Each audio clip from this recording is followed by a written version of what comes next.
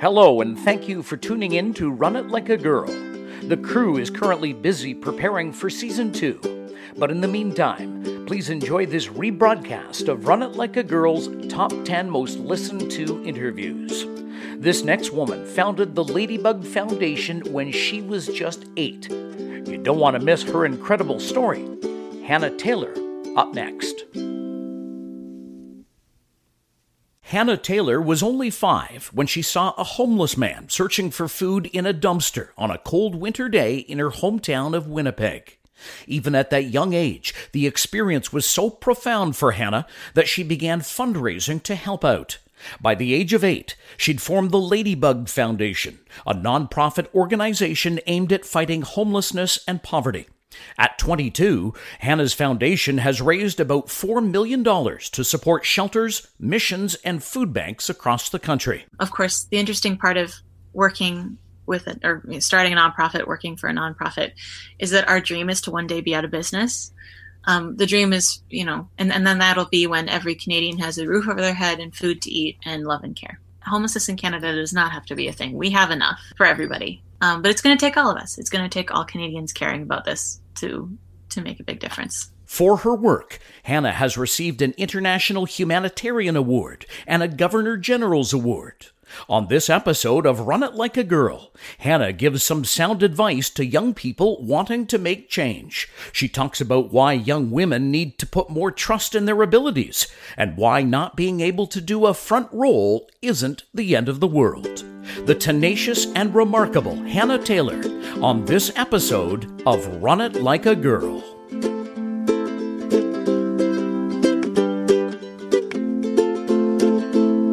Today we're recording our episode of Run It Like a Girl from our office, where through technology we're talking with Hannah Taylor. Hannah, thank you so much for joining us today. Thank you so much for having me. This is awesome. So Hannah, you are the founder of the Ladybug Foundation, and you also have the Make Change Online project.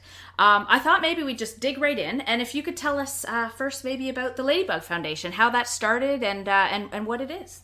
When I was 5 years old, I was driving down a back lane in my mom's car, and it was December, and I was born in Winnipeg, and I grew up in Winnipeg, and anybody who's been here knows that it's freezing in the winter in Winnipeg.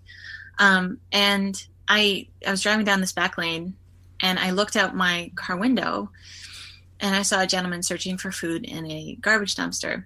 And I've always lived a very fortunate life. I've never had to think about whether or not I had a cozy bed to sleep in or food to eat or love and care. And I didn't realize that homelessness or poverty existed in Canada. And I think that also everybody has a moment of striking realization that hits them in the heart and the gut that they cannot let go of. And for me, seeing this gentleman in the back alley was that moment. And so I turned to my mom and I said, "What is he doing? Why is he doing that?" And she said that he was homeless and he was down in his luck and he had to do that to eat. And for about a year, I worried about this man, and as I learned more about homelessness and poverty in Canada, others who also live homeless lives. And I would ask my parents questions they couldn't possibly answer, like, where is he sleeping tonight, Mom? Where is his family? That kind of thing. And about a year later, I was being tucked into bed, and I asked my mom yet another question that she couldn't really answer. And she said, "Hannah, maybe if you do something about it, your heart won't feel so sad." And so the next day I went to my grade 1 teacher and I asked her if I could talk to my class about homelessness and if we could do something to help. And we ended up having a bake and art sale and gathering coffee and clothes and blankets and donating what we had raised and gathered to a Soul Mission, a local shelter in Winnipeg. After that, I kept talking to others, anyone who would listen, about what we could do to help. And that ranged from other peers of mine to business people in the community. Like I said, anyone who would listen. And when I was 8, we had gotten to the point where we were raising and distributing enough money throughout Winnipeg to different organizations that work for those who are homeless. Then in order to keep going, we had to become a registered charity. So I never actually thought that we would be as big as we are. The Ladybug Foundation, in our work to raise funds and awareness for those who are homeless, hungry, or living in poverty in Canada, now supports about 70 different shelters, missions, and food banks across the country. And we've raised about $4 million to support those organizations and also empower young people to make a difference. And, like I said, I never thought it'd be this big. But I'm really glad. I'm glad that it that it has gotten this big, because it means we can connect even more hearts in caring for those who are homeless and caring for each other. Of course, the interesting part of working with it, or starting a nonprofit, working for a nonprofit, is that our dream is to one day be out of business. The dream is, and then that'll be when every Canadian has a roof over their head and food to eat and love and care. Homelessness in Canada does not have to be a thing. We have enough for everybody. And there are really wonderful organizations that work alongside Ladybug that are doing that kind of work. But it's going to take all of us. It's going to take all Canadians caring about this to make a big difference. Absolutely. I would love to know, what would your kind of advice or be to someone who has an idea or who has something they want to do or make change, but just can't really find their voice or even don't know how to start? Something to remember, I guess, first of all, is that when you learn about people who are doing this kind of work, and, when you read their stories, it very much, tenacity is really obvious. They're not giving up. They're not taking no for an answer. They have this big, strong voice. I think it's good to remember that that's never constant. I think about, I'm actually quite a shy person. And when I'm in a big group of friends, usually I'm pretty quiet and pretty nervous. I'm like a little introverted weirdo often. And so I think that it's never constant, and often it's okay to feel nervous or out of your comfort zone. Starting with work like this, I was really nervous the first time I spoke in public, and it was only after lots and lots of practice that I got over that nervousness and got over that fear. So it's always work, and it's always a job, and oftentimes, that insecurity or that nervousness, or finding your voice, it's very much, it goes back and forth. It's not like a linear path to finding it, which is important. Give yourself a break when you feel nervous and unsure. That's very natural and normal, and I feel it all the time. I think that also, if I guess a few things. First of all, especially if I'm talking to young people, young women who are listening, a really important thing is to remember that age doesn't define what you can do. Believing that you can do it is a huge, huge step, and it's a big hurdle to get over. I think, especially for young women, just because our voices are often discounted, especially when you add other aspects of identity that I've never lived with and never experienced. Women of color, women with disabilities, it's a whole, I think that our voices are, women's voices are often discounted. And then you add a few intersectional identities to those things, and that's, even bigger. But believing you can is a huge, huge step. I'll often go to schools. I was recently actually speaking at an all-girls school, elementary school. And one of the best parts of doing this work is that I'll be talking, and then I see young people have this light bulb moment go on in their heads where, if she can do it, I can do it too. And oh my gosh, that is so the truth. I'm very, very normal. Somebody who has a passion is capable of this. This is, everyone can do this kind of work. I think that a big step is then finding that thing you're passionate about. People in my age group, we're reading the news or seeing headlines on Facebook and things like that. And I've often, talked to people, and they'll say, I know that there's so much change to be made. I don't know where to start, but I want to be a part of it. And for me, like I said, it was very much by accident that I found the thing that I'm passionate about. And I mean, that might happen. That often happens for other people as well. You'll be scrolling through Instagram and you'll see an ad for an organization. It's oh, that's an interesting cause. Or you'll be talking to a friend, and they'll mention something that their aunt does. That it can happen by accident very much so, but sometimes it doesn't. And so that means trying things, taking the time to learn about what's going on in the world, learning about what kind of causes happen at your school or at your workplace, talking to your family members maybe about the things that they're interested in, to your friends. Searching out those kinds of things is really important. Also, I guess the next thing is once you find that thing that you are interested in making change in, it's really, really important to gather as much knowledge as you can. The first thing that I did when I realized I had to do something for those who are homeless or living in poverty in Canada was learn as much as I could about it. Because everyone, knowledge is power for sure, but also knowledge leads to understanding, which is incredibly powerful and incredibly necessary if you want to make change in a cause that you care about. It's a big reason why Ladybug Foundation started Walk a Mile in Their Shoes, which is an event where we ask individuals to walk a mile on January 31st and think about what it would be like to walk that mile in poverty every day.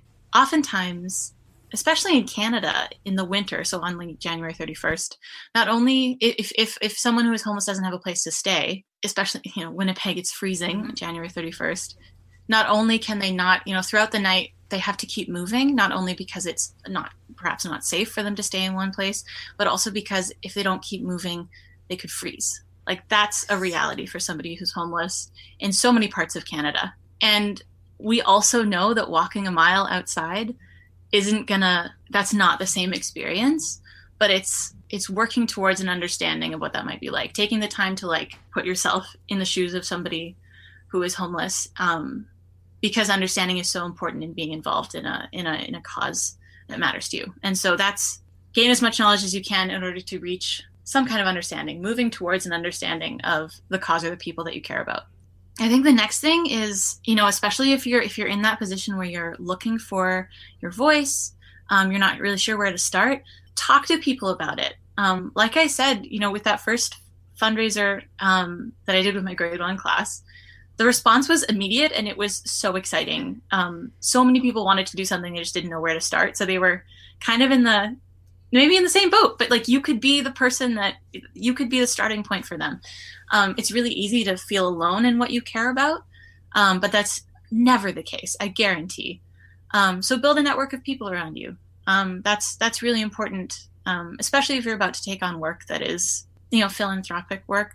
I think that because the causes we care about can feel so overwhelming and big, having a support network around you that care about the same things, that are working towards the same things, matters a lot.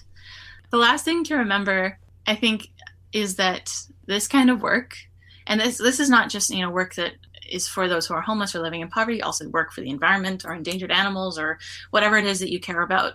It can feel really big and it can feel insurmountable sometimes. And I think in those moments where you're kind of freaked out or you're just tired or you're nervous because you're about to, speak in front of a crowd and that's scary, or doing an interview and that's scary, you have to remember that at the very core of, the role of a change-making leader, your biggest job is to create hope in the lives of others. And that's actually a very simple job because it doesn't take a foundation that, spreads across the country, for example, or, it doesn't take a big action to do that for other people. And so that it could be as simple as, somebody is asking for a change at a street corner and acknowledging their presence, reminding them that they matter by like giving a wave and a smile or asking them how they are. Like, that's how simple it is. I think that, so in those moments for me, when things get really stressful and huge, or, first of all, I reach out to people who love me, people that create that network of support for me. But also I think about a friend that I made at a youth shelter in Toronto when I was 11. I was being given a tour of the shelter. The shelter had reached out seeking support from Ladybug, and so I was kind of checking it out. And a volunteer was giving me a tour, and as we went along the tour, a lot of the young people that use the shelter or live at the shelter joined in, and so they were telling me what dinners were the best and what art was there in the art room. There was one guy, I remember he had the most like magnificent purple mohawk, and he taught me how to play pool. It was wonderful. It's a wonderful organization. And so by the end of the tour, we had gathered quite a crowd, and I was waiting in the foyer. I was about to leave, giving everybody hugs. And throughout the whole tour, there had been she must have been 16, and she was tiny. And she'd kind of hung back the whole time. She hadn't said anything. And right when I was about to leave, she came through the crowd and she hugged me and she was crying. And she said, "Before today, I thought nobody loved me. And now I know you do." And that's like the whole point. Like, that kind of moment is the whole reason you do stuff like this. And in that moment, that kind of hope can come from really simple acts of kindness. And so that's a really important thing to remember when things feel too big or it feels like you don't have a voice. It's as simple and as powerful as that. I'd love for you to tell me a little bit about Make Change Online and how that started and what is that all about? So a few years after the Ladybug Foundation became a registered charity, I started on a project called Make Change, the Ladybug Foundation Education Program. And that was inspired by my work at schools. I've spoken at, in total at about 400 different schools and conferences and meetings across the country and in different parts of the world. A large part of that number has been schools that have been involved in our work. And I guess I would go to these schools and I would see young people have a moment where they realize that they could do it too. I think that's a really important moment. And for me, it came from parents and my my first grade teacher. And for me, it was a lesson I learned really early that young people can make a big difference. Age doesn't define what you can do. And I wanted that moment to happen for as many kids as possible. And so we started Ladybug Foundation Education Program. And it is a curriculum that can be taught from kindergarten to grade 12.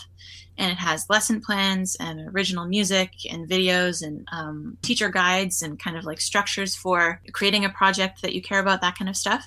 And its first job is to empower young people to make a difference. And then second, it gives them like tangible tools to do something with what they care about.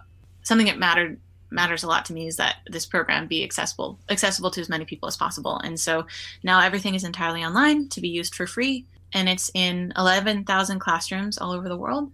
And it's called I Can Make Change Online. And folks can check it out at icanmakechange.ca. Excellent. That's great. So I'd love to ask you if you could go back in time and take an 8-year-old version of you, your 8-year-old self out for lunch, what would that conversation look like? What in the last 16 years, what advice would you give yourself?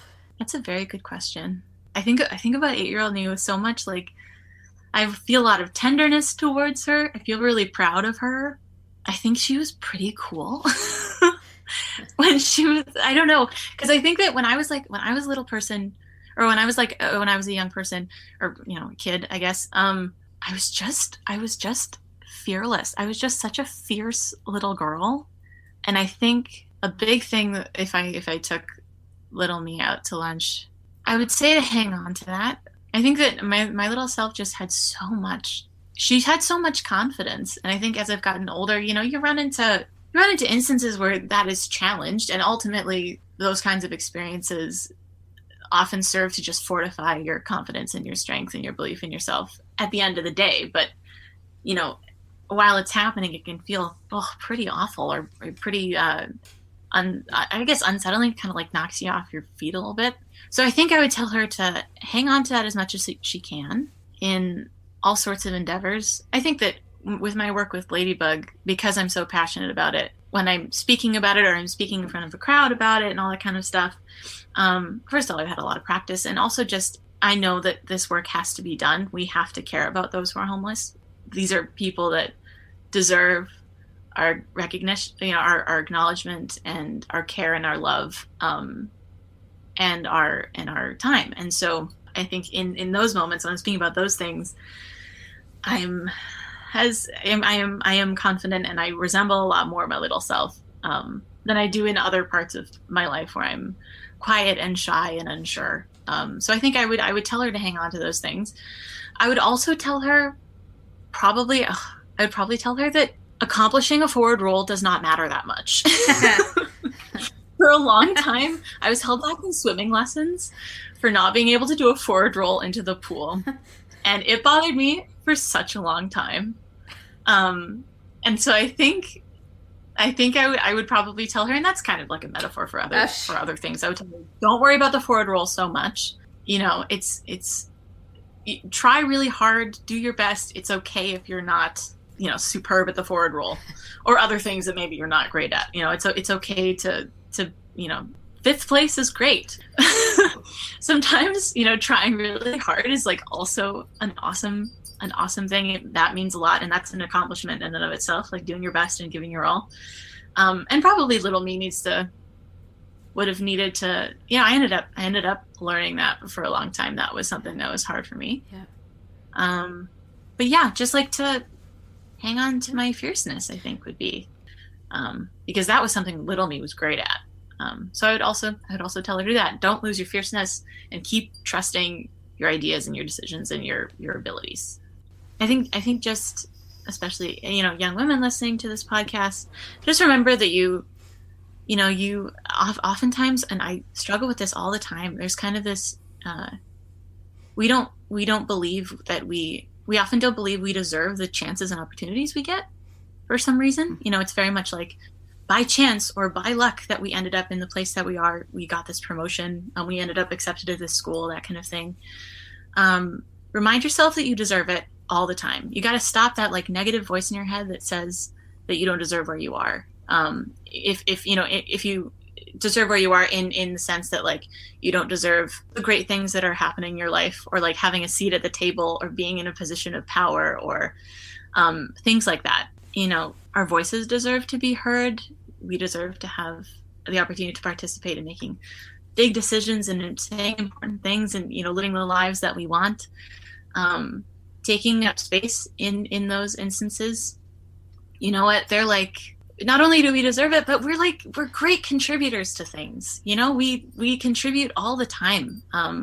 So take up space where you are. That it's an important thing. You deserve to be there. You deserve the successes and those wonderful moments in your lives that it's maybe some of it's luck, but most of the time it's because you worked really hard and because you're great at what you do. And that's like something you gotta hang on to, that you deserve to be there.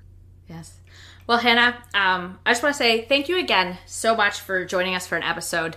I think that it's just going to be so exciting to see where you're making a difference next, and as you continue with your foundation and through whatever you decide to do as you start out your.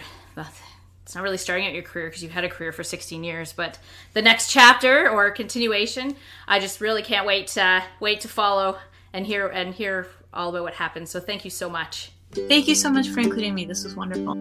Run It Like a Girl is hosted by Bonnie Moak. Brian Long is the producer. Web design and technical assistance provided by Dan Moak. And music courtesy of the talented Brooklyn Gillichuk.